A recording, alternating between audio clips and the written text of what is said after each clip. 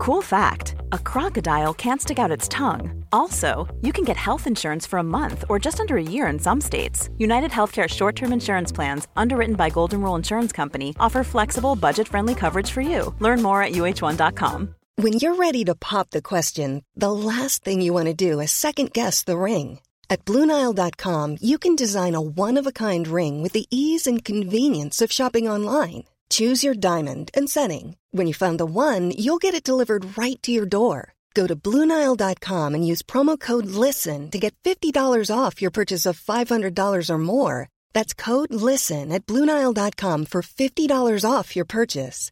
BlueNile.com, code LISTEN. Millions of people have lost weight with personalized plans from Noom. Like Evan, who can't stand salads and still lost 50 pounds. Salads generally for most people are the easy button, right? For me, that wasn't an option. I never really was a salad guy. That's just not who I am. But Noom worked for me. Get your personalized plan today at Noom.com. Real Noom user compensated to provide their story.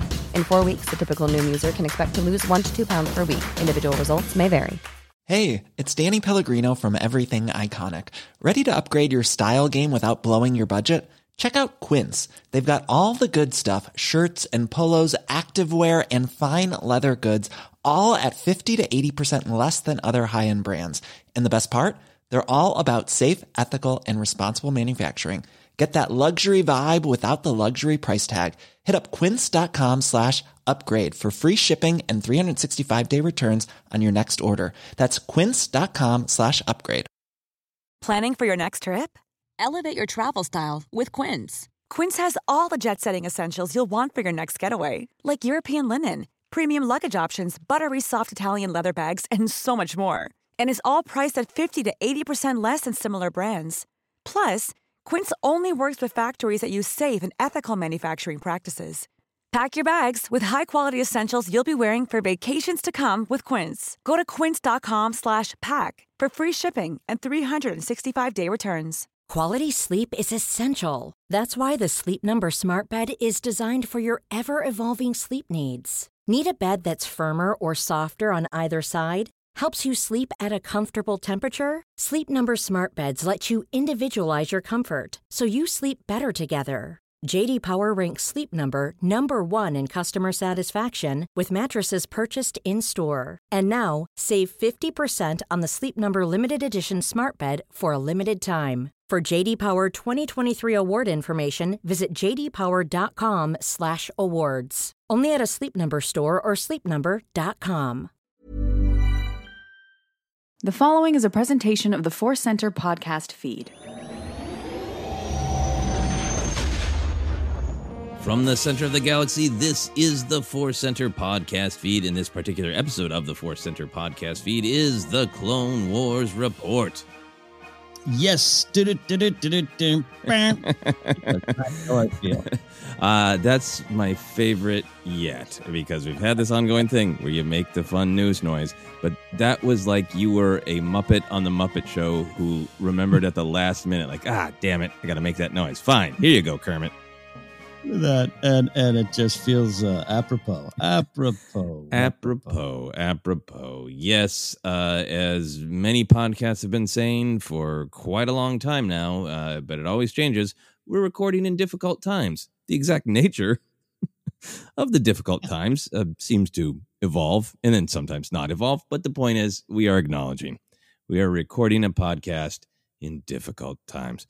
But for the sake of just, I think, continuing to have some consistency and some joy and some thoughtfulness in our lives, we're going to plug on with talking about a 12-year-old show, The Clone Wars.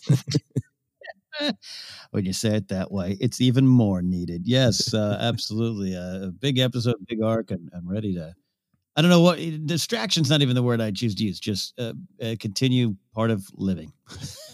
Yeah, no, it is. I think right now and really for the last several, you know what? I'm not even going to quantify it. A long time now, it just feels like the emotional equivalent of, eating, drinking, sleeping, going to the bathroom, all at the same time, always. It's just everything always. Talking Star Wars. Everything always. But you know what? Let's talk some Star Wars instead of just making gross visual metaphors. Let's dive into the beauty that is Star Wars. This is the end of season 1. Chronologically, there's one more actual episode that was released in season 1, but chronologically, it doesn't go there. We're going to talk about it in a while. For now, we're talking about what is the chronological climax of season 1, the Ryloth arc. The episodes are Storm over Ryloth, which is season 1, episode 19, written by George Christic, directed by Brian Kalin O'Connell. Then The Innocence of Ryloth, season 1, episode 20, written by Henry Gilroy, directed by Justin Ridge, and Liberty on Ryloth, season 1, episode 21, written by Henry Gilroy, directed by Rob Coleman. So that's really interesting to see that, especially these last 2 episodes are one of the heavy hitters of Clone Wars, huh? Yeah, that makes a lot of sense. And I love, I just never...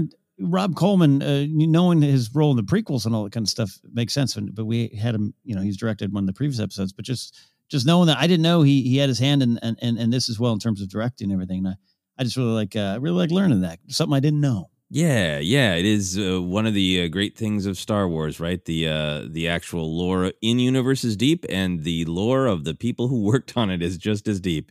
And it's so weird that every time it comes up, I'm like, yeah, Coleman Trebor directed this episode. And I have to step back and go, no, Rob Coleman, the human being. Who, anyway, let's get into the summary so we can get into the episode. Here is the summary of the arc.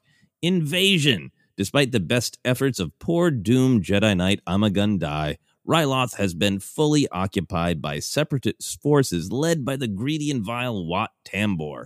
In a desperate bid to help the suffering Twi'lek people, the Jedi and the Republic stage a daring counter-invasion to liberate Ryloth. First, Anakin Skywalker and his Padawan Ahsoka Tano must break through Muk-Tur's separatist blockade. Then, Obi-Wan and his clones must defeat the devious tactical droid TX-20 to free Twi'lek prisoners and secure a landing zone for Republic troops. Finally, Jedi Master Mace Windu relentlessly pursues negotiations with and without a lightsaber to take the capital, capture Wat Tambor, and free Ryloth for now. For now. An ominous ending to the summary, but what are you going to do? It's right there. And the truth is what the truth is. Yeah, and great use of just kind of reminding us too that we've seen the prelude to this arc that was a great episode on its own right with I'm Gonna Die. So it's in my love list. Listeners know I'm keeping a list of which episodes I love. That's supply lines. It's got some great stuff with the Toydarians and with Bail and Jar Jar and I'm Gonna Die. And I think this is one of the times where watching in the chronological order really starts to pay off because we have already developed that relationship where the Republic's kind of trying to help on Ryloth, but it's not a full effort and it's not going great. The chronological thing. I think I've stopped mentioning, but it was really just kind of just a lot of fun because it's something I hadn't really done before. And this, like I said, I think it's one of the first big, this is why it works and feels good to watch this way. So Yeah. I'll take anything that's, that's why it feels good.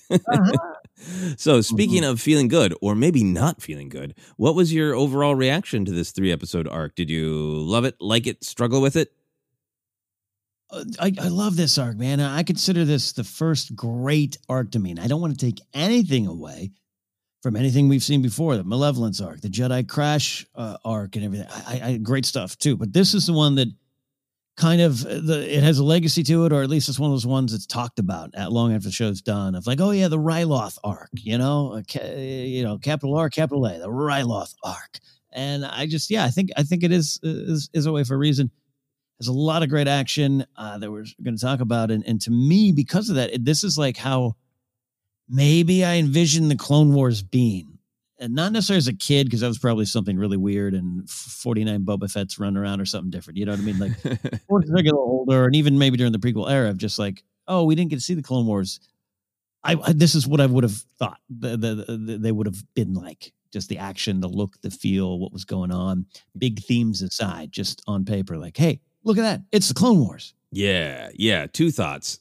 One of my actual visceral reactions while watching the Clone Wars, in particular the later season, once we get into Mandalore, I actually was like, oh my God, 49 Boba Fett's. This is amazing. So that's a great summary of one of my moments of like, no, this is amazing. Clone Wars is the greatest. But yeah, I had a similar thought of almost every time there's big action, I'm like, yeah, this is great that Lucas and Filoni, but Lucas in particular, since he made the prequels, is really getting to do what he wanted to do. And I think there's something about this arc, I think, because it's a complete sort of step-by-step tale of this military attempt to liberate a planet, that it's got that scale, it's got all these individual battles, and it's got the theme. So it really is like, we see different kinds of storytelling within the Clone Wars, from political to, suspense to kind of one-on-one combat to little tales. But this is grand campaign of war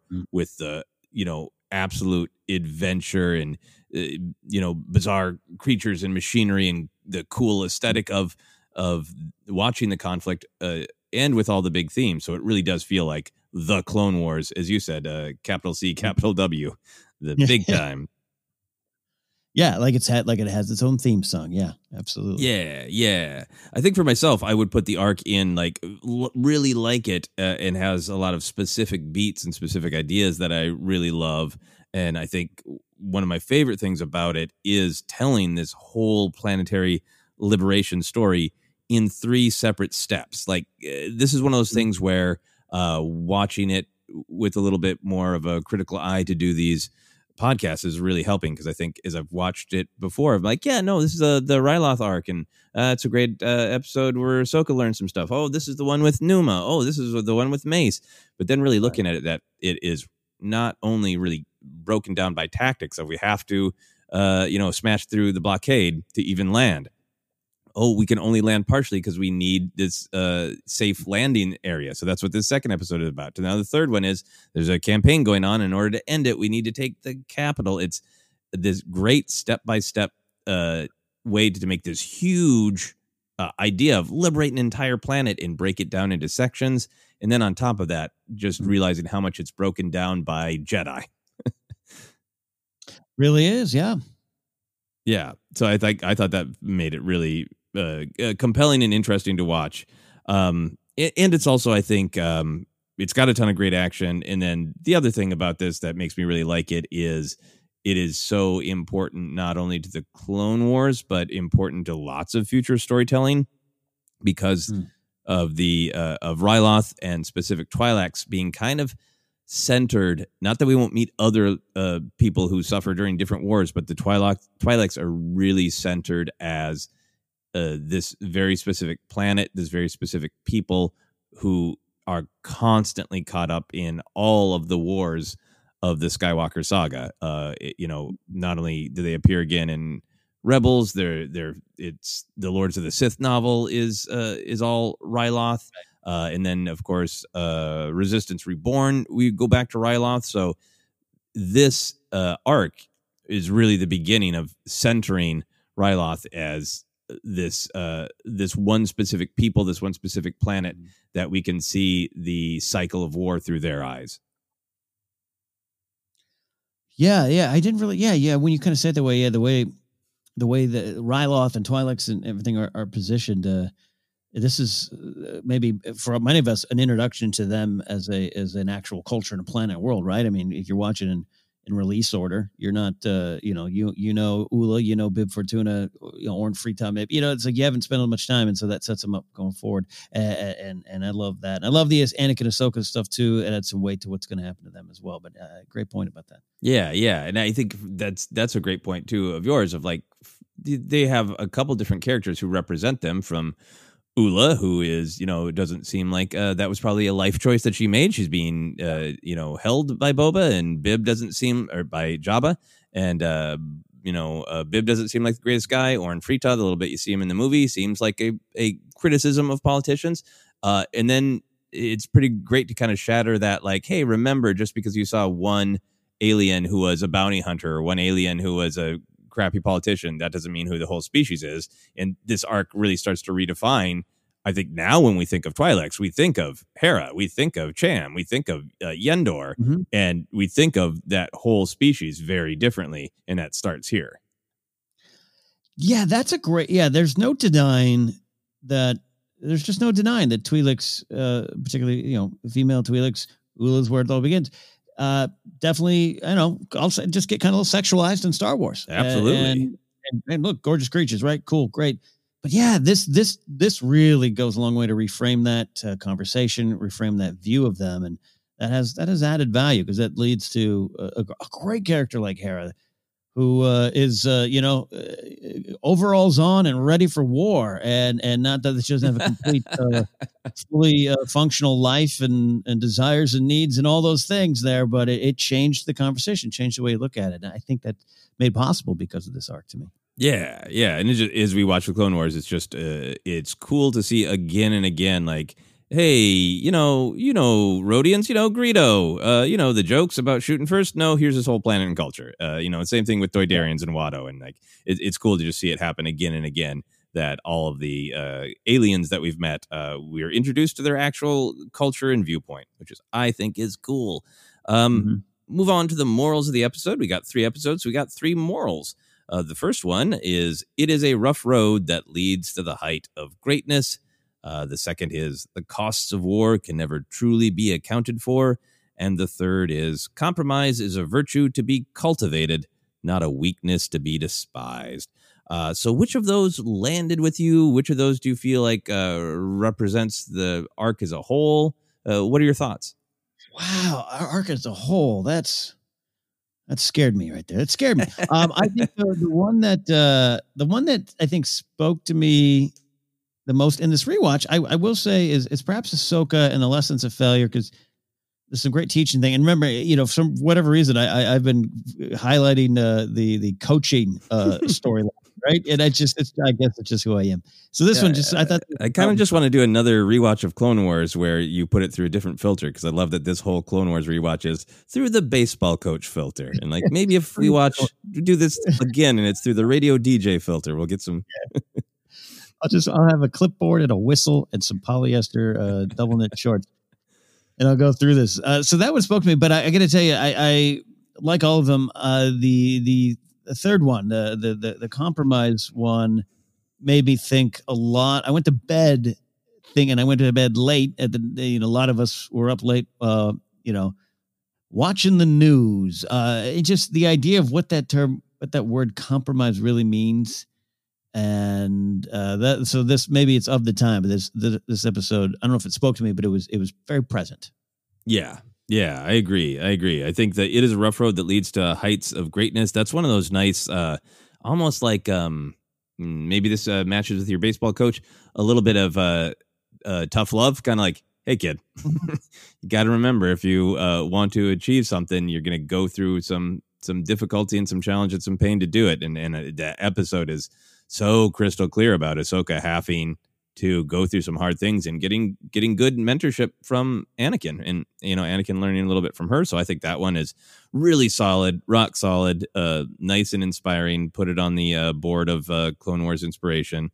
The cost of war can never truly be accounted for. We'll talk about this more when we get into themes. That one really resonated with me because I thought, even with all of the other themes that are going on in the episodes and are reflected by these other morals, that felt like to me that's what I left thinking about emotionally when I finished the whole arc of of how much that was underlined and emphasized. And we can talk about that more. But the compromise thing was also really powerful.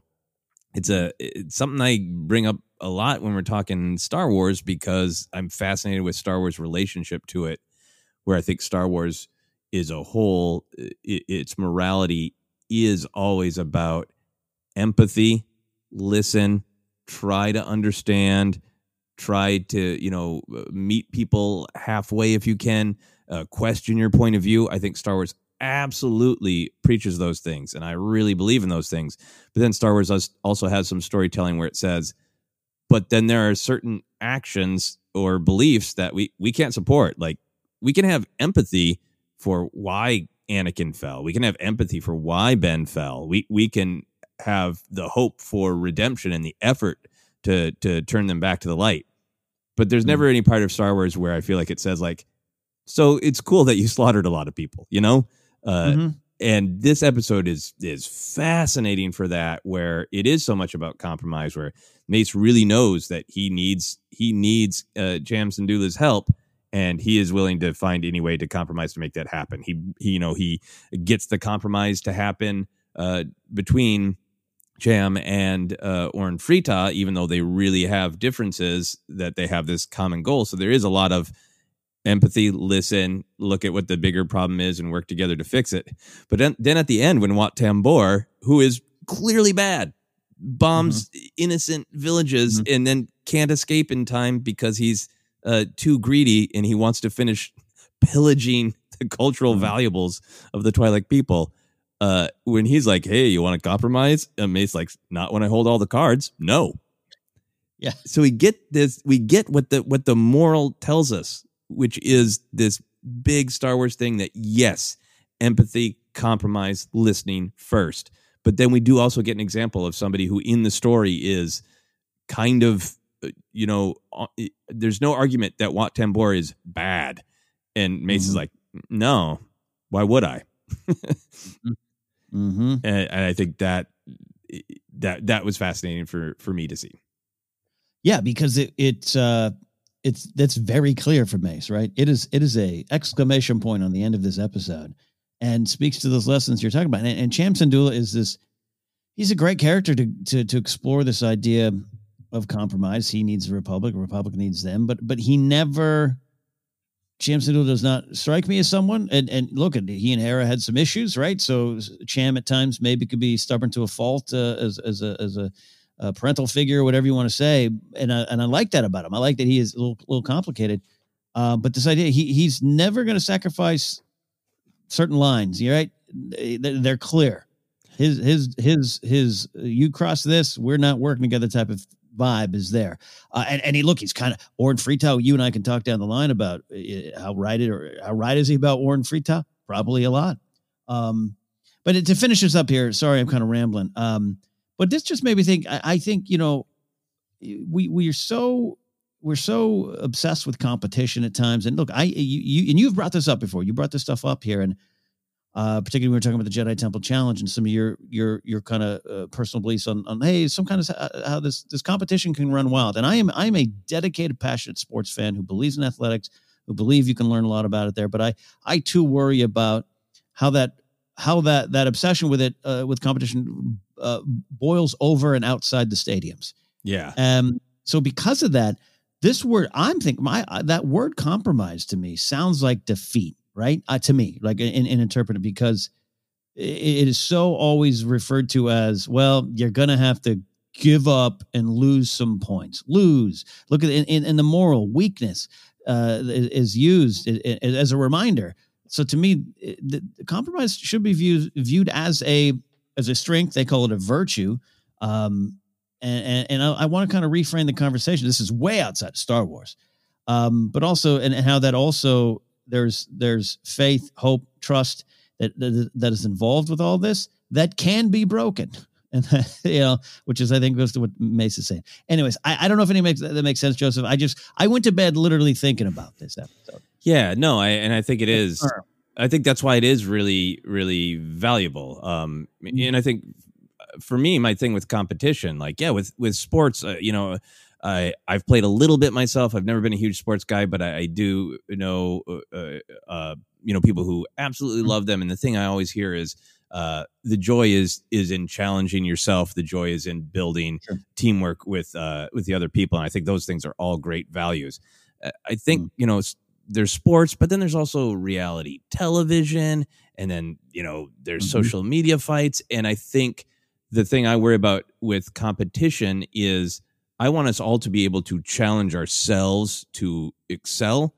And I worry about the times where we don't feel like we won unless we beat someone, right? Like if I set a writing challenge for myself to say, I'm going to write a script in 20 days, I want to just be able to do that and go, yeah, I did that. I don't want to have to be in a challenge with 3 other people to see who can finish first in order to feel like I won.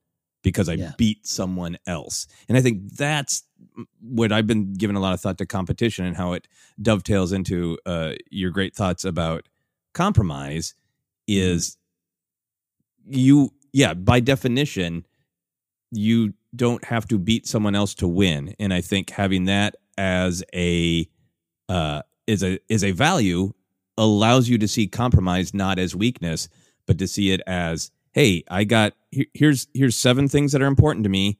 These 2 I can't move on. These 3, these other 2 I can really live on. These other 3 are like I wouldn't like to, but I can. And I feel like that's what's happening in this episode with Cham and Orn Frita, right? Like there are some things that he would never agree to. Yep. But it is about this immediate problem. And so their ability to compromise helps people. And, I'm sure we'll talk about it more, but Ryloth gets trapped in this cycle of violence and invasion and occupation and all these things. But there's no doubt from these episodes that Cham being willing to go, I'm not just going to be entirely rigid. I'm going to, try to meet Orn Frita halfway because I need to right now. That saves people's lives, right? That saves Twi'lek lives. That saves Numa's life, who we just spent a bunch of time with, and that is valuable. Yeah, well said. I'm glad you. Sorry, I felt like I slightly put your beliefs on the spotlight. That's fine. No. I'm glad because you've said some very valuable stuff that really is someone to me who's grown up on fields of play totally agrees with. And how I think it's the inability to shut that off, the inability of he with the most toy wins and those kind of bumper sticker stuff that we kind of grew up seeing on cars. Quite frankly, it's a problem. And even my own mind, like even in my own house, my own domestic life, that word compromise sure does feel like a loss to me. When really that's not. You are literally building strength and building a stronger foundation. And again, that's in a general term. And that's again, going back to how I even started this train of thought. I look at Syndulla, I look at Cham, and I go, he's a great example of this because he is the least compromised individual in this story arc, right? He is so just sure of what he wants and what he needs. He reminds me of, a character like Mance Rayder or something. I will not bend. I'm doing it for my freedom, choice, all those kind of valuable things. And he's always going to be working towards that. And so he's a strong character, and Mace is a strong personality and everything. So anyways, I don't know. I'm rambling. I also want people to hear me, to hear you. Like, I really think you're right about that those kind of views. And I see it because of Star Wars. I see it because of Obi-Wan saying there's all alternatives to fighting. You can't win, all those kind of things. And in Star Wars for this arc to make me go to bed literally thinking, what is my relationship to that word compromise? Yeah. I think it's tremendously valuable. No, I really like you bringing it back to the heart of that moral, because I think that is a really important moral. It doesn't, the moral isn't saying always compromise, always meet people halfway no matter what. It says compromise is a virtue to be cultivated, which also I think has got this great nuance and emotional wisdom to it of work on it. Because maybe it isn't our natural instinct, but work on it and figure out what ideals you can't move on and what ideals you can say, well, what if I met you halfway on this one and hope that you can build something together and build something stronger. I think that's all profound. On that note of compromise, I hadn't thought about it. It was a beat I liked, but it's a fun version of compromise where Cham, is and his freedom fighters are obviously hiding out and, their things aren't going great. But then when Mace arrives, he's like, I'm still going to offer you food and drink, as is our custom. Like, even though I don't have supplies. And in fact, we watched a whole episode called Supply Lines about how few supplies I have. Yeah. I'm not going to compromise on this part of my tradition. Twi'leks offer their guests refreshment. Good tradition. Yeah. Solid tradition, I think. All right. We talked about some of these themes already here, but for you, those are just the morals. Now we're going to talk about the actual content of the episodes. for you, what were the big ideas at stake in this arc? I mean, I think individual episodes definitely had their big ideas. So I'm interested to hear if there were individual themes to the individual episodes or big picture stuff for you.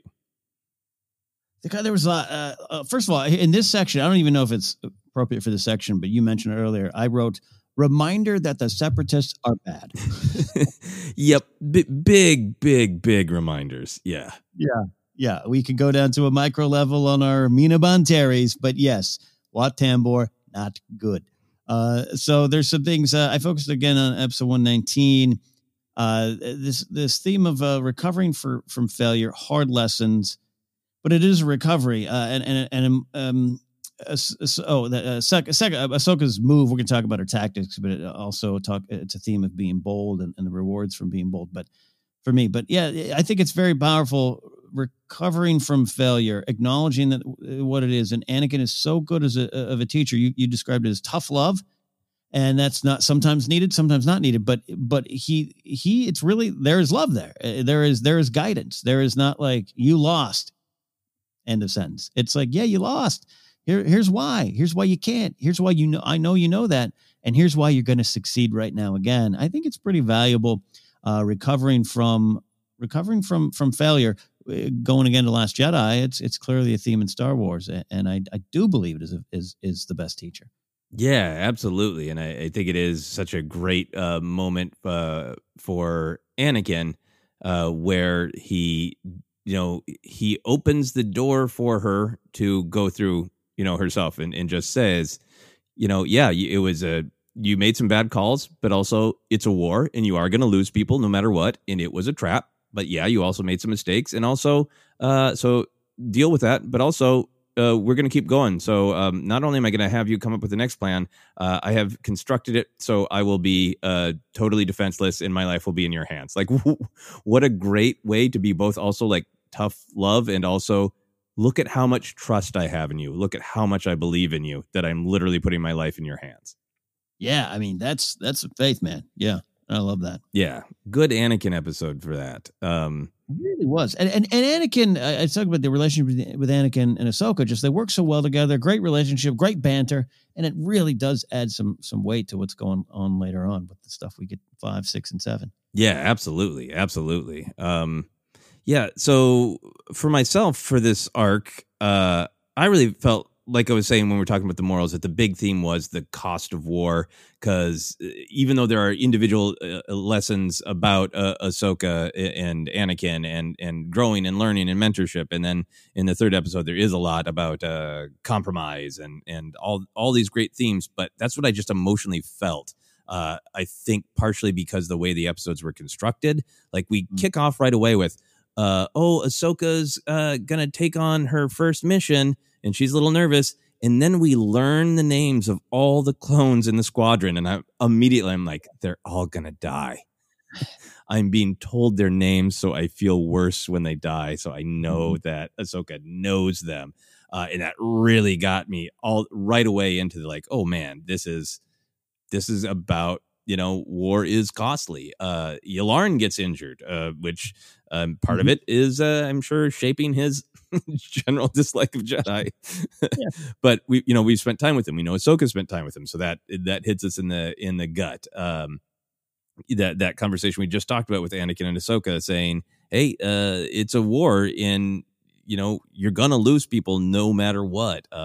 And Anakin, I think, has that great moment where he's like, I'm never going to stop being bold and just trying to blow things up. But you're right. I could come up with a better plan. In fact, one that only risks myself. And he really puts, a pin in that and says, hey, you're right. I'm going to learn from you too, kid. And I'm not just going to go flying at it. I'm going to go flying at it alone. Yeah. So I risk fewer people. All that is in the first episode.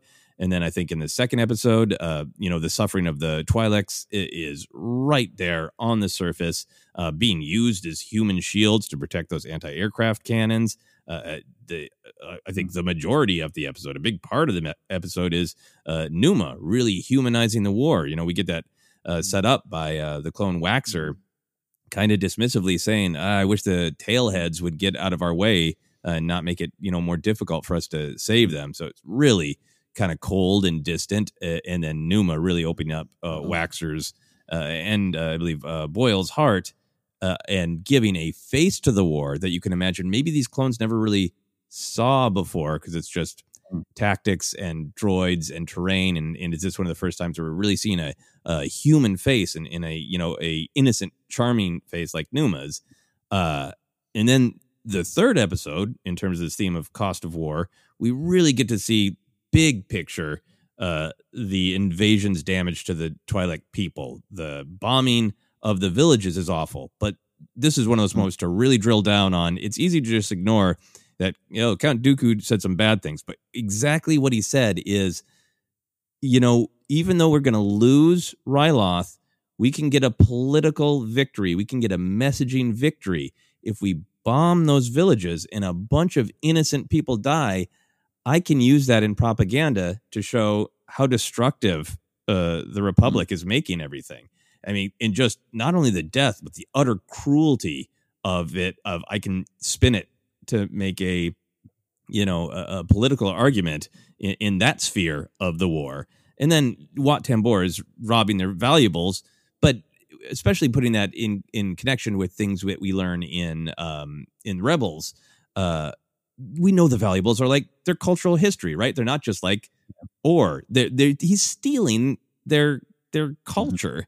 And from the rest of the whole storytelling in Star Wars, we know that this episode is setting up the beginning of a cycle of occupation that this whole planet is going to endure. So that theme, because it has so many viewpoints, from the loss of the clones to the real one-on-one humanization of the Twi'leks from Numa, to the big picture, what all is being lost, what all is being taken from the Twi'leks. The whole big picture of Cost of War is just really powerful to me. It builds very well. It builds very well to the end there, and it definitely. You said it's 3 parts Jedi, but it's one full. It truly is an arc, and I'm impressed the way it builds up. And in the second episode, just like you said, Numa represents the face of those affected, and have the clones. The line was it Boyle that said, If we're here to free the tailheads, the least they can do is get out of our way. That's really easy to say from a distance, isn't it? Mm-hmm. That's really easy to say. And it's so important. It's important in Star Wars, and important in real life to be down on the ground amongst those that you're living with, working with, fighting for, and who are affected.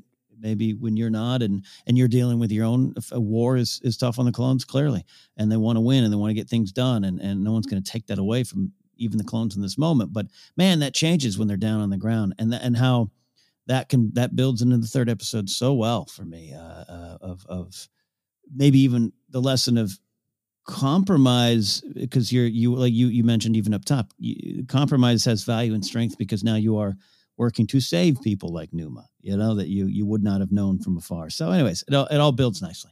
Yeah.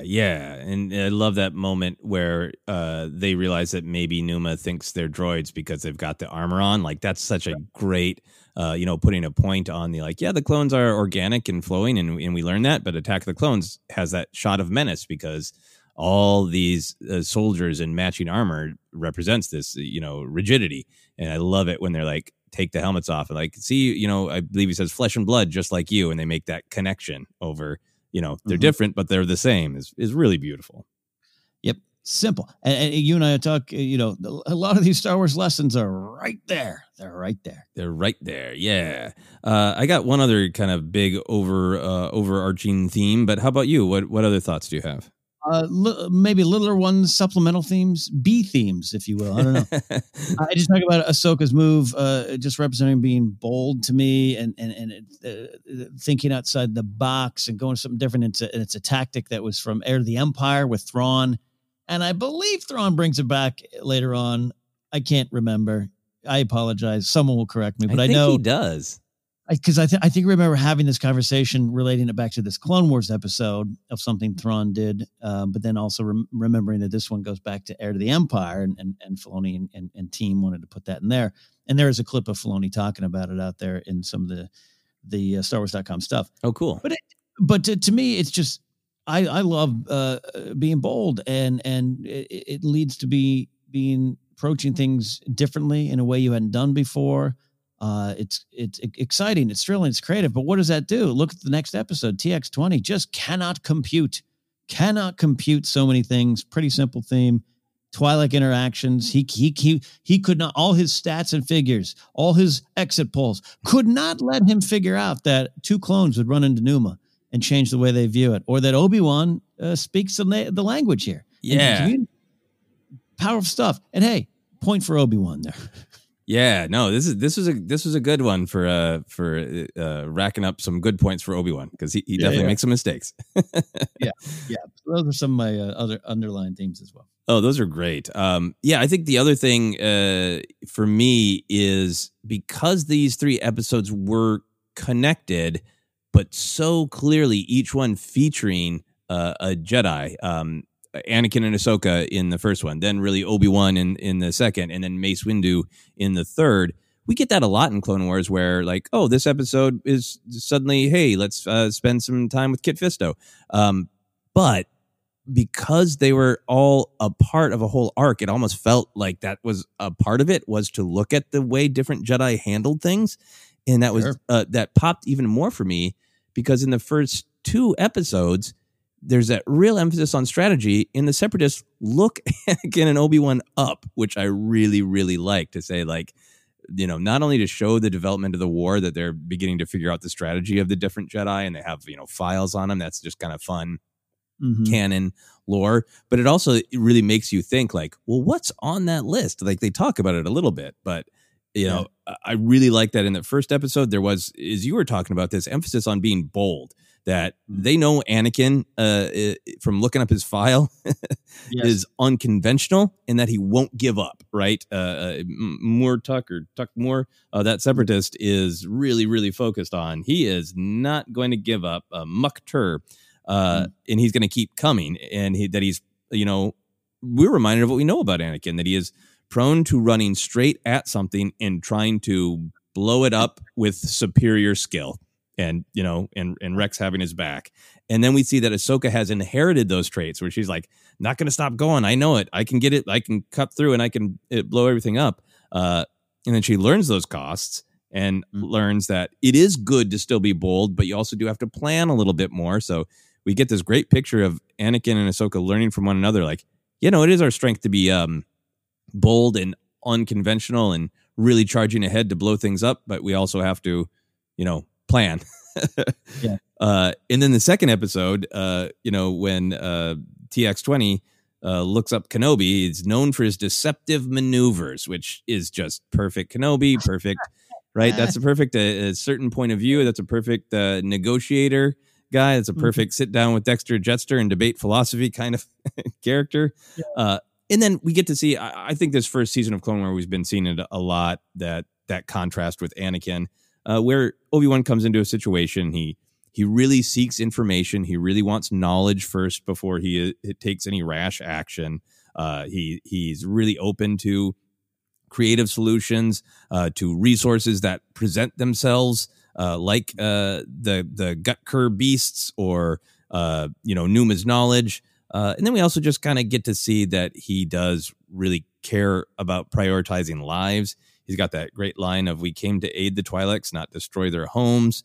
And like you said, that great turning point where he knows the actual language, and all of it gets to that point of like, yep, deceptive maneuvers. Yeah, but there's also creativity, open to the moment, really cares about people. So we get that picture of Kenobi. And then, you know, Mace Windu, they didn't download a file, but by this point, I'm really paying attention to, like, how is Mace Windu different? And that episode is amazing. To just, the one word for Mace Windu is relentless, right? He just keeps charging at things, both sort of politically and action wise, you know, and he's really clear, and he says, you know, I'm going to follow my need to help people over politics. I'm not going to be distracted by any of that. I'm just helping people. That's what I'm here to do, and I am absolutely doing it. He's really relentless about getting Jam Syndulla and Orn Free-Taa to work together, and, you know, really relentless in his physical action to do what he can to take that planet back. Just relentless. Yeah, his quote is, "I'll leave the politics to you, Senator. I'm going to do whatever I can to help these people. So I thought that was really cool to just see 3 episodes right in a row, bam, bam, bam, that show you the similarities, but the differences between these Jedi heroes. Yeah, the real good Mace stuff. Mace is often a Jedi under fire, right? He does some things and has done some things, but this is not just an action, but who he is. I felt I got to spend some real quality time with Mace I haven't spent in other places of Star Wars. Yeah, and I think this is a real good celebration of Mace with some room for criticism as well. Make no mistake. But yeah. How did you feel like the individual themes in the episodes translated to larger themes or ideas in Star Wars? I think to sum up some of it, and this maybe even more present in the 3rd episode, but there's an idea of teamwork, an idea of democracy. I think Cham has a line about, I have to trust democracy. I didn't write it down. I remember he said something, and it's not an easy thing that he said. He's not like, well, this will be fun. He just has to trust in that, and how valuable that is. And that is something that's important in Star Wars, as we'll see in Revenge of the Sith. True freedom is something there that to me rolls forward into things we see. You know, what Cham is fighting for the people of Ryloth is something that, I don't know, Enfys Nest is fighting for, that the rebellion overall, some of the affected, specifically and maybe more harshly affected planets, Ewoks even down the line, and then survival, and how a lot of this is about getting to the next day, getting to the next moment, even when there's failures. I think those are all present in these stories and present in Star Wars. I think that's a really great observation. There's so much of Lucas's storytelling that is anti-large organization, or not even anti, but cautious about, like, a super large organization can become rigid over time and can fail in its own mission. We see that with the Republic, we see that with the Jedi, we see that with the Empire. And the contrast to that is often, a small organic band of people who have not, don't have sort of a incrustation of time in politics on their organization, and so they can really stay true to fighting what they believe in. And I think these episodes really do support that. Mm-hmm. Yeah. For myself, the greed, the just like, let me be entirely unsubtle and clear about it with Wat Tambor, the writers, I imagine, saying of that he literally gets left behind because he's not done stealing from the Twi'leks. It's just, there's nothing subtle about, that's part of what Lucas is saying about the dark side, is that need to always have more is a part of what his kind of philosophical view of the dark side is, and what Star Wars view of it is. And in Orn Freytau's general corruption, we don't get into it too much, but I think just in the way that Orn Freytau is portrayed, you get that kind of picture of that guy who doesn't really have a great backbone, isn't really standing up for the people, and more wants to protect his standing in power as a politician. So I think we get that a little bit there. I also just thought that all 3 of them combined to really support the Star Wars theme of generational storytelling. The first episode is so explicitly about Anakin mentoring Ahsoka and her growing and from these adventures. And then we're spending so much time with Numa, who is, the literal future of the Twi'leks, and we'll meet her again in Rebels. And then this whole arc being, this is just the beginning of Ryloth's struggles, is all got this real sense of generational, this sense of not only learning from the previous generation, but these sort of cycles of war. Yeah. The generational thing, that the good call on that too. Yeah. Good stuff. Yeah. And then my final thing. Oh, go ahead. Sorry. No, so I don't have much to add on that. Other than okay. My final thing, because I just am obsessed, as you know, is monitoring the justice for the Jedi and how much things crumble over the course of the war. I really do like that this is an arc about Ryloth is suffering and the Jedi are really trying to help. Like, you can see how the Jedi would be saying, yeah, no, this is a campaign we really want to fight because they are suffering and we need to, defend them. We need to go help them. And I think Mace, this is is the point where I think there's some interesting sort of criticism for Mace or hints at problems. Mace is so sure of himself and so sure of the sort of purity of his beliefs and his intent as a Jedi that he can't really see that the Jedi's close ties to the Republic might eventually be a problem. And I think it's so powerful that Cham Syndulla sees that and says, I'll accept your help now, and I'll help you because I think I have to. But I really worry if, you're going to leave any troops behind, how long until I'm fighting you, Master Jedi? And Mace kind of looks thoughtful about it, but it's easy to see from his perspective of like, well, yeah, that's not what the Jedi are about. The Jedi aren't going to do that.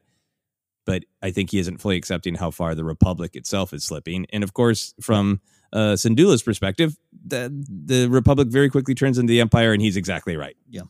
It's not the Jedi he's fighting, but the occupation never ends. Mm-hmm. Yeah. Mm-hmm. So justice for the Jedi with a little hint of future failures. There you go. That's fair. And on that note, we're going to take a quick break, and we'll be back to discuss some of the fun action comedy and all the great parts of the Clone Wars.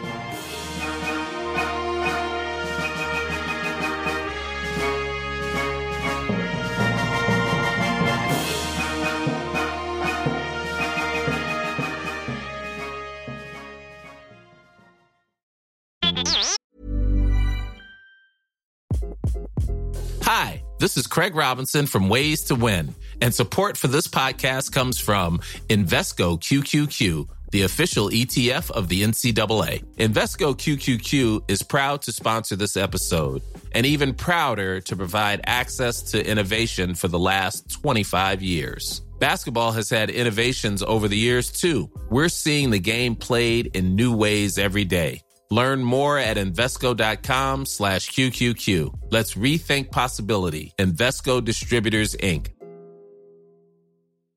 One size fits all seems like a good idea for clothes until you try them on. Same goes for healthcare. That's why United Healthcare offers flexible, budget-friendly coverage for medical, vision, dental, and more. Learn more at UH1.com.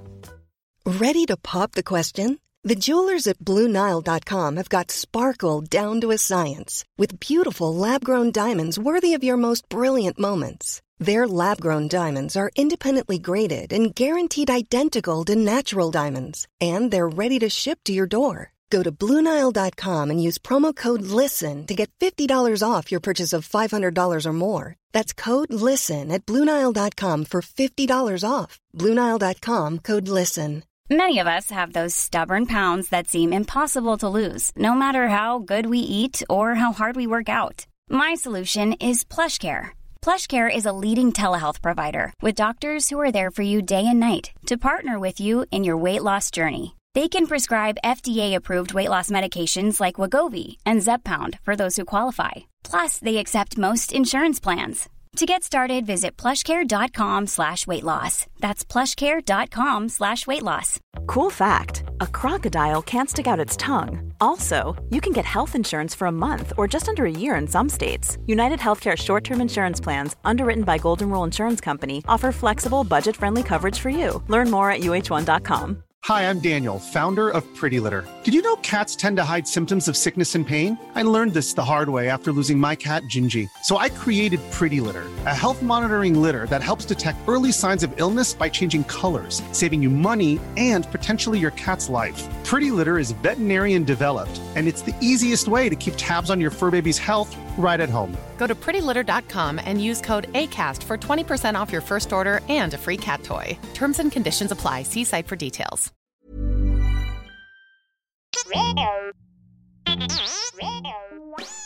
Hey, Force Center friends, make sure you're keeping up to date on all the great content from Jennifer Landa.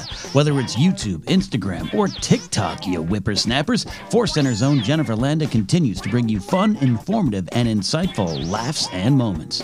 Also, Jennifer brings her experience and perspective as a Star Wars loving mother to her DIY projects, blogs, and more. So be sure to head on over to JennyLanda.com. That's JENILANDA.com for articles like how to make your own Darth Maul sneakers or 10 unique Star Wars baby gift ideas. Follow Jen on Twitter and Instagram at Jennifer Landa and on TikTok as Jennifer Landa 1138.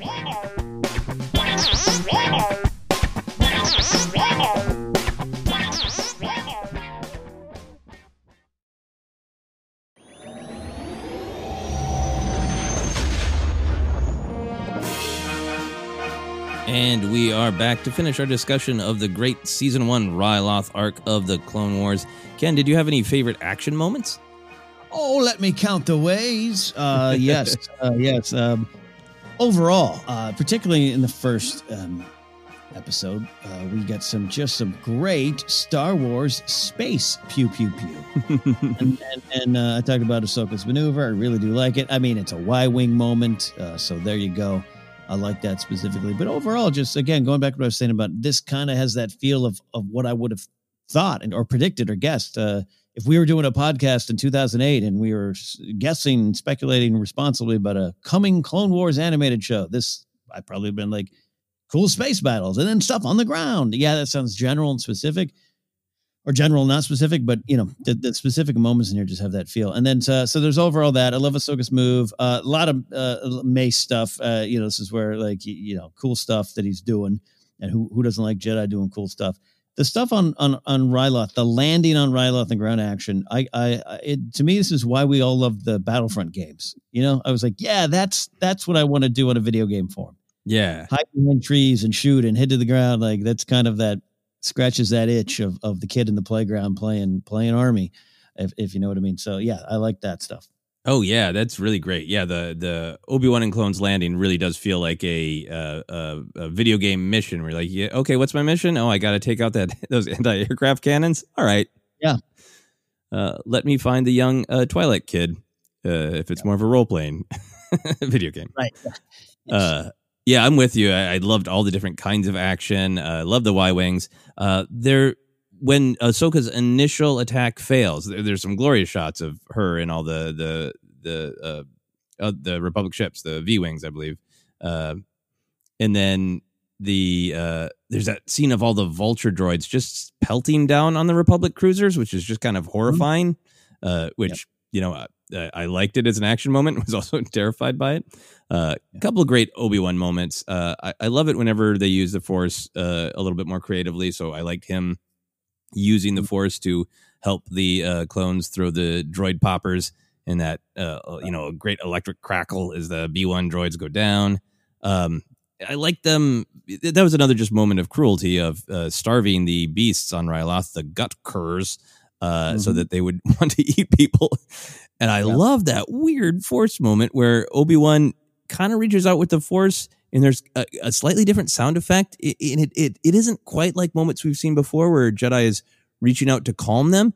It's almost like he's, it's like Force flute. It's like he's luring them. Force flute. It's like he's just making this like weird eat me vibration, and so they all come near him. Yeah. That's when you press R1 and double tap square and then move to the left and you get it. Force flute. You get Force flute. But it was just such a great, let's look at this from a different perspective. I could hack them apart, but I will lure them all into a ravine and yell at the clones to blow up the bridge. It's a great moment for Obi-Wan. The other moment I really liked it when the Twi'leks were saved, and instead of running to freedom, they're like, this tactical droid has to die, and there's even the one punching DX-20 in the face. Oh gosh, yeah. So I actually put this in my favorite whimsy moments because I was so amused by it in a brutal way. It's like the high septum being torn apart by the folks at Flea Bottom. You're so right. The punching of it, I'm like, that's got to hurt, but it's got to be worth it. It's got to be worth it. And I love that Obi-Wan tries to cover Numa's eyes, and she's like, no, I want to watch. Pushes his hand away, like, I will watch this. Last big action moment for me, I'm going all out here. I think this might be one of the best action moments in Clone Wars. And that is Mace's bridge cross. Like, I always remember when I watched that episode, like, hey, there's that plasma bridge, and there's something doesn't Mace do something I really like? And I forget that he does a bunch of cool Jedi stuff, a bunch of Mace's very, brutally powerful with the Force stuff, but it's the way the scene is constructed. It has, we're familiar with the general, I'm using the Force, and there's this like ethereal whooshing noise, but this is like even lower and like even more rumbly, and it's like that's what it sounds like when Mace uses the Force. But like all the other music drops out, practically all the other sounds drop out. He does all those cool leaps, but then the way it's just cut, where he lands on that stap, ship, the speeder, and just stares down that battle droid. And we know this already, that Mace stares at things before he ends them, but combined with everything else dropping out, that low ethereal rumble, like that's part of where I got that sense of like, that's who he is. He's just relentless. It feels like, hey, battle droid, I'm letting you know that I am going to use and destroy you to relentlessly get to my objective. But I also want you to know I could just destroy you with my will. It's so powerful. Just the leaps, the glares, the precision, and then the button at the end of like, oh, and by the way, these two troopers who are, in danger of falling to their death, you come up here too. Yeah. No, that's great. Yeah, the Mace stuff again. Big moments for Mace. That sound, yeah, you're right. That sound stood out, and I hadn't seen this arc in a while, and I kind of was just pulled in even closer, leaned a little closer into my TV, like, oh, wow. So good on you, Mace. Faults and all. Yeah, it was a great one. Made me want to see even more Mace action. So let's move on to moments of comedy, whimsy, weirdness. What do you got? Well, I guess I can't list TX-20 being ripped apart here. I already used it up above. No, look, Yularen has a great line. Did you train her not to follow orders? I just the growing ten, and then just I don't believe Yularen really knows Vader's Anakin, but just if he did, I would just love to have those moments on the Death Star if he's in those meetings. Just like I always hated you. But all right, yeah, I don't know. There's a moment in the first episode where the droids get a moment to take command of the ship. There's all around. There's one of them in the chair. Oh, and yeah. You and I always kind of track the plight of the droids, and there's many in this arc where it's like, oh, poor little droids. The one that's on the bridge is, who doesn't know how to turn around, doesn't hear to turn around. He's got a classic what the yeah. I was like, it's your moment in the sun. You got it. You got control of a ship, little lowly droid, and it didn't go well. You mentioned already, but Kenobi being known for his deceptive maneuvers, had to write that down. That's great. The Easter egg of the Ark of the Covenant being carried out. Good connection, whimsy, and you just got Twi'leks on top of it. That's what one of the pieces of art that Wat Tambur's trying to take. As in the Indiana Jones mark, I love that. Oh, that's great. And then I'm sure you probably listen to, but this is one of the best of just the droid saying that's an older model droid and we're independent thinkers. And then Roger. I mean, that's just high comedy. That was great comedy. And it starts with this weird moment of kind of similarity between the droids and the clones. Like they pick up that older droid head, and it's not just that they know that it is an older model. It's like, this is RB551, and I took that as an individual, not the actual like model of this whole generation. So just like the clones, they know one another. But yeah, then following up with that great, we're independent thinkers. Roger. That's great. Yeah, there's some fun moments. I like with the plasma bridge, classic B1 humor. There's some moments of just more kind of like whimsy. In the first episode, the lead clone Axe, and the ships are V-19 Torrents. I was close with V-Wing, but V-19 Torrents. But he at one point says, "Come on, you whiners, let's get dirty." It just cracked me up because like that sounds like just good, sort of like we're going into battle, tough guy talk. But at the same time, it's like that's weird. What does "let's get dirty" mean? Let's get dirty. Yeah. I really like the B1 who just says, "Roger, download his file about Obi-Wan." Partially because it's like it works for space fantasy, but it also sounds so earthbound. Of like, bring him up on LinkedIn. Yeah. No, it's like, what are the files? I imagine like some of like the old GI Joe ones. It's got like a photo, of who they are, and then some key stats. Yeah. I want one. Lied to General Loathsome about having tea. Yeah. Likes tea. Likes tea, but it's a lie. Another Obi-Wan moment, which was I really liked because we don't always hear the clone perspective on Jedi. Like we do, but not that relationship with their powers. And when Obi-Wan is doing that weird force flute and luring those beasts in, there's one clone who goes, incredible. And then I believe it's Cody who says, quiet, rookie. And it was a fun little moment because it's just this great little picture of like, yeah, younger clones are seeing that the Jedi aren't just the lightsabers. Sometimes they can do stuff that's like, how the hell did they do that? And then the older guys were just like, yeah. He did a weird thing and then a big flip. That's what he does. That's what he does. That's what he does. Yeah, so those are my favorite comedy, whimsy, weirdness moments, which means we are on to talking about canon lore connections to other stories. So what did you notice? What did you enjoy here? Some little things along the way for me. I'm sure you and I have some similar moments. Anakin appearing on the circular monitors inside the Trade Federation ships. Yep. I love that there. The Arvel Crynid A-Wing homage there to even having Yularen saying, it's too late. The ghost of Piet hangs over that scene.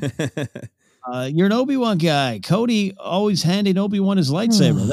That's pretty cool. What, you like that one? I'm sure you like that one. I wrote it down and then a sad face because it's so great, but it's so like, hey, remember where this is all going? Like, oh.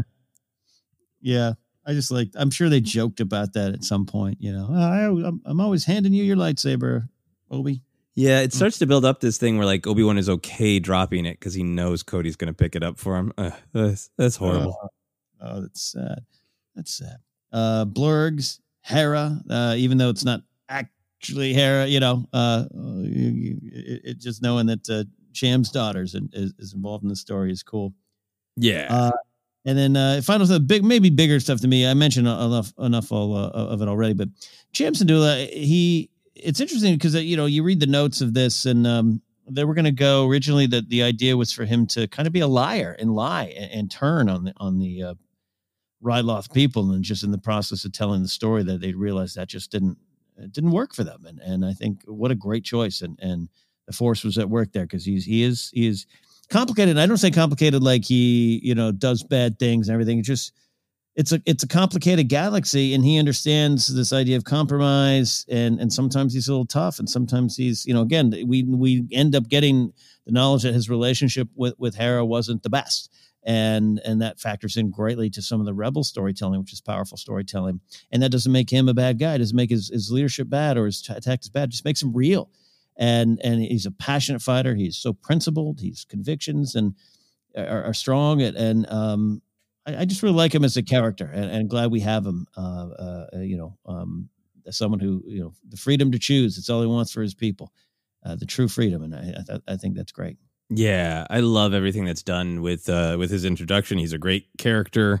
I love that Palpatine straight up calls him, he's a radical. So Palpatine's already got his eye on the kind of person who he knows is not going to be broken by fear or propaganda or, the normal tactics. So Palpatine's already like that guy's a problem. And Palpatine's right. I like that he was a political rival to Orn Frita. So you get that great, just straight up contest of Syndulla's a little bit more Twi'lek of the people, and he sees that Orn Frita is a little bit of a climber, which sets up really well, I think, what the debate ends up being between Cham and Hera, right? That Hera really wanted to see the battle, the rebellion is for the whole galaxy, and Cham just wanted to stay focused on Ryloth, right? Yeah. Generally speaking, yeah, and begs a reevaluation or a rewatch too. It's powerful stuff, and to be able to take it from these episodes and build on that, that's what I love about this modern era of Star Wars storytelling. Yeah, and these other characters, Numa and Gobi, all make returns as well, which is all real fascinating stuff. So a ton of connection to other stories there. I like seeing R7A7, Ahsoka's droid, who pops up at other significant moments, and I believe is the droid in the current Jedi action figure set. Oh, right. Yeah. Because they have those weird, I think the Legacy, I can't remember what they're called, those sets where they're like clearly like, we'll put a droid in it and we will find obscure droid so we can repaint it and make it a unique droid. So that's great. I like Numa having a Tuca Cat squeaky doll, the Tuca Cat in general, and then that actual doll, that toy of it, has a long legacy now, going all the way into, I think, actual physical Galaxy's Edge. That was cool to see. Right, yeah. I had Cody handing Obi-Wan his lightsaber, which did bum me out and also thrill me at the same time. Thrill bummed. And Blurgs, of course. And then my last one was, I believe this is the moment that's referenced in the novel Lords of the Sith when Vader is going to Ryloth and he has that flash to, the Jedi floating above it in an escape pod, Yes, that's right. You're right. Oh, yeah. Lords of the Sith. Put that on your read list or your rewatch list, kids. Yeah. I think that's got to go high on our reread, because I think you and I both read it long before we were doing reviews, discussions on Force Center. So maybe that is worth a review. In our copious free time. Yes, because there aren't 1,000 Star Wars books coming up. Yeah. Was there anything in this episode that you disliked or questioned? No. That seems like the easy answer, right? No, this is. I just really do love this arc. It scratches that part of me that does love just pew pew pew and shoot 'em ups, and then it very easily and nicely and poignantly transitions into bigger themes that are very present. So no, there's no plot things there. Anything, the stuff with Mace leads to better, more wonderful discussions about the Jedi in the prequel era. So no, I'm on board with these episodes being, near perfect for what they're trying to do. Yeah, I agree. I think these were really, really good episodes. I think they, just as viewers of a thing called Star Wars, they gave us the thrill of lots of cool action moments in a way that's only Star Wars is set up to deliver in a certain way. But by the time you add up the space battles and the knights with laser swords and the riding weird beasts, it's really thrilling. It's really exciting. And it takes its time to say, man, here is the utter tragedy of war from lots of perspective. But then look at how all these people are growing and changing and, trying their best to make really great human choices within all of this horror as well. It's a big, complicated package that's really fun and thrilling to watch. I think the only thing that is not even a criticism, it's just a particularly nerdy desire. I so enjoyed that they physically looked up Anakin and Obi-Wan's IMDb page of being a Jedi that I really wish Wat Tambor in the third episode had said, it's Mace Windu who's losing the charge. Pull him up on the screen. Yeah. I would have liked that. Or he had to tune his dial to get the file of Mace Windu. That would have been fun. Is there anything that we have not talked about in these episodes that you would like to discuss? I will say Captain Martuk, as you said, the Neimoidian in the beginning there, he's an interesting character. And in reading the notes, too, he was going to die. They were going to kill him off. And then they added in that scene of him kind of almost comically sneaking away. You all wait here. And he pops out and I do believe shows back up at some other point. I believe they tried to use him again. And that was that they even said in the notes that it was George kind of like, we got something here with this guy. So he's almost, I mean, put in quotations, almost Thrawn-like to me. He's not as, not as a deep baby and not as, I don't know, Thrawn. I still view Thrawn as a bad guy, but you know what I mean? Like took his bad, no doubts there. But his idea, the studying of Anakin, and then also having the pride, being so focused. I want Anakin to know it's me. Doesn't even consider Ahsoka or any other Jedi. That's part of the reason he loses. But it's the idea of preaching patience and all those kind of things. It again, Thrawn-like and Thrawn-light maybe at times. Just an interesting character, especially so far what we've seen in the Clone Wars outside of named villains that we knew going into the series, but to introduce this character. Lock Dirt, I love too, and everything. But he's I could see more and more. I could see storytelling getting more in depth with him if they wanted to, but they, I don't think they really did. But anyways, I thought he was an interesting character. Yeah, no, I think that's a great observation, and he is different because he is a little bit of a he expands the Neimoidian storytelling, right? Because we get a lot of characters who are either cowards or really social political climbers like Lockdurd. It's fascinating that this first season that they're like, wait, well, we got Asajj Ventress, we got Count Dooku, we got General Grievous, but then it also seems to be like a little bit of exploration of like, do we need more villains? So, we've got Lockdurd surviving, we've got this guy, Martuk. There was at least one other villain we discussed recently who was survived and was a possibility of returning again. Because like, it does seem like they were, seeding villains for the future. Mm-hmm. Yeah, a few of them, yeah, and some get referenced elsewhere too. But yeah, I like this. But enjoy having him in the story. Good character. Yeah. The only other thing that I wanted to touch on is that again, like a lot of these Clone Wars episodes, we are reminded of the organic versus the mechanical, with the beasts, the Gutkers being tortured in such a sort of a dehumanizing, even though they're Gutkers, de-Gutkerizing way, and then that little thread about, hey, the blurgs are faster than your little walkers, your ATRTs. Yes, that's some great blurg. Yeah, putting the blurgs over, right? Mm-hmm. Yeah. If you could have any an action figure of any character from these episodes, who would you choose? This is kind of a sincere choice. I looked it up just to make sure. I saw some customs. I didn't see the actual one. And you and I have been ranking figures left and right on Star Wars Ranked, and definitely don't recall. Give me a Numa figure with a little Tuca Cat doll and whatever. I think she's there's a lot there with that character and such great value, and I would like that. Nice. We've got a similar choice. I really love that visual toward the end when Obi-Wan is holding her. He's got a lightsaber in one hand, and Numa's kind of got that, like, you're not going to mess with us glare. And I would love a 3-pack that's Obi-Wan holding Numa, and then Numa holding her Tuca doll. There you go. I like that. A beautiful one. So next up, this is kind of a programming note for us. This is the first season of the Clone Wars that we've concluded discussing. We're going to take a break while we are having Mandalorian Season 2, while we have the glory of Mandalorian Season 2 to review, doing 2 of these kind of longer form deep dive reviews a week is a lot. So we're going to press pause on the Clone Wars until the Season 2 of Mandalorian is over. And then we're going to dive into Season 2. And as soon as Season 2 starts, Ken, we're going to have a treat because we've got Holocron Heist, Cargo of Doom, Children of the Force, all just fascinating, deep stuff with Cad Bane.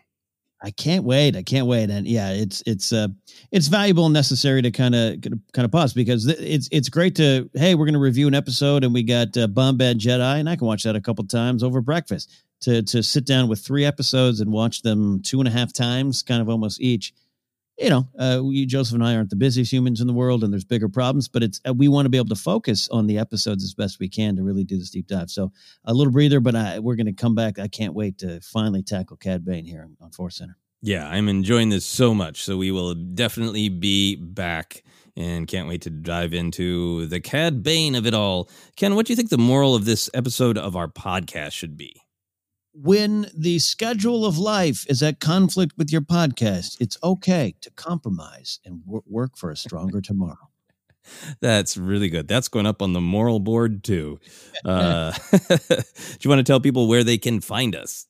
Absolutely. You can follow us on Twitter at Force Center Pod. You can find us on Instagram, Facebook, like our page there, Force Center Podcast. We are on YouTube, putting rebroadcasts of the podcast up.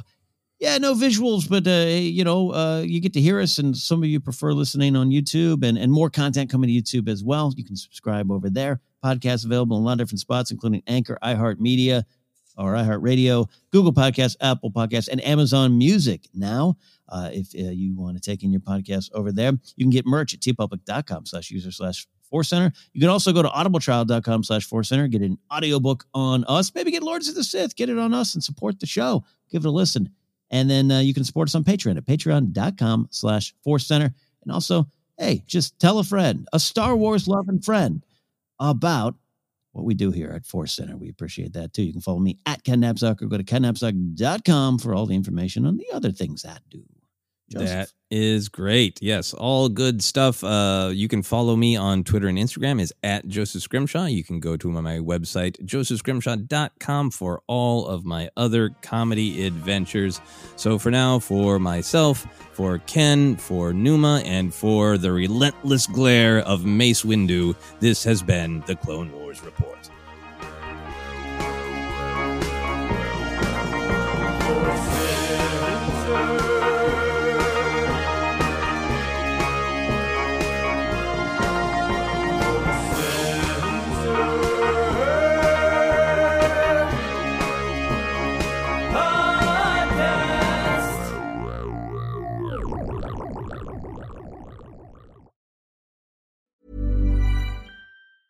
Mom deserves the best, and there's no better place to shop for Mother's Day than Whole Foods Market. They're your destination for unbeatable savings, from premium gifts to show-stopping flowers and irresistible desserts. Start by saving 33% with Prime on all body care and candles. Then get a 15-stem bunch of tulips for just $9.99 each with Prime. Round out Mom's menu with festive rosé, irresistible berry chantilly cake, and more special treats. Come celebrate Mother's Day at Whole Foods Market.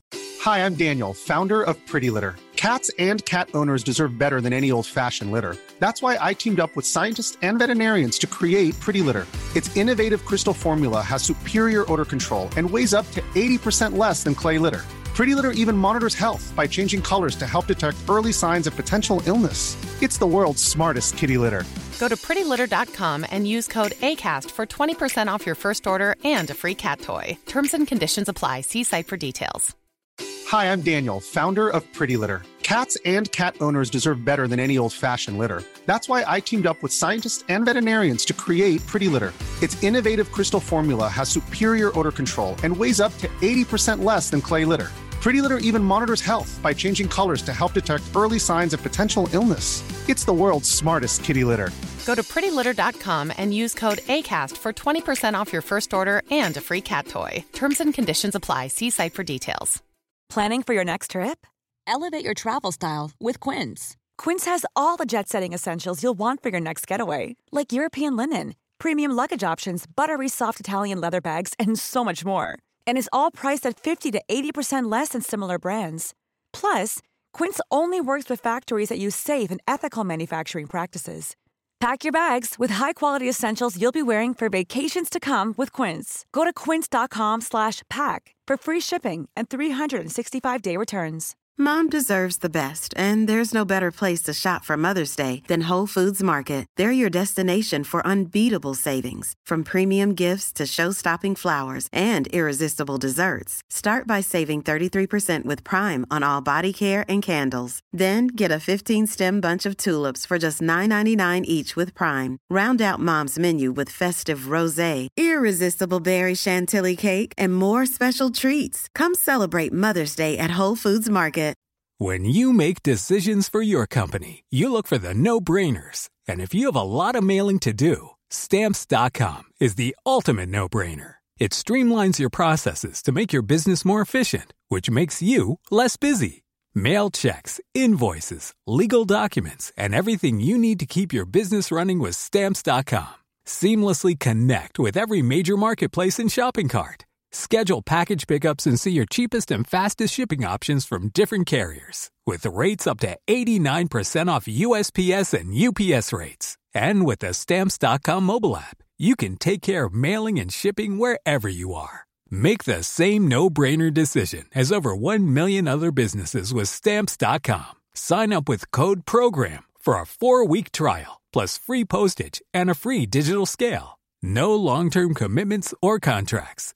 That's Stamps.com. Code PROGRAM.